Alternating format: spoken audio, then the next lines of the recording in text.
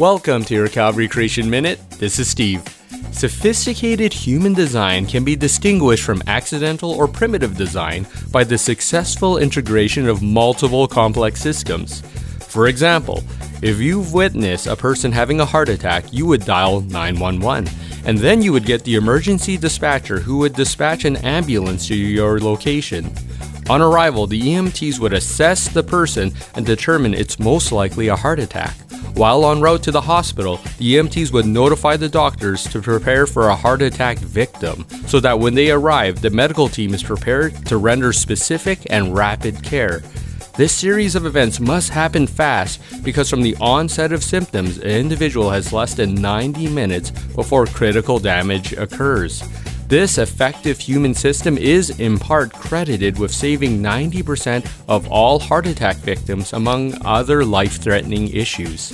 There's another even more effective system in our bodies, with multiple well-designed steps that is also life-saving.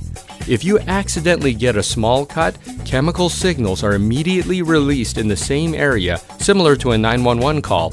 This activates the first responders, which are platelets that go exactly to the location of the cut and transform in the plugs. This significantly slows down the bleeding, but is not the main clotting mechanism.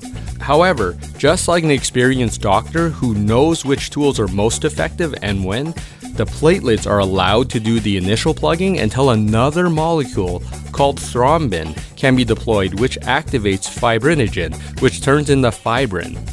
The newly formed fibrin molecules link up end to end to form a large, strong mesh that finally secures the blockage and stops the bleeding. This whole process is called coagulation. How long does it take for a blood clot to form? Well, the average time from the initial cut to blood clotting is 10 to 13 seconds. So it took me longer to describe this process than for it to actually happen. And there are actually a lot more steps that I'm skipping today, but I've covered in an earlier episode. If we can believe that our emergency health system is designed by intelligent humans, we can surely believe that our more complex bodily systems are designed by a greater intelligence. It is the Genesis 1 God who created and called his creation very good.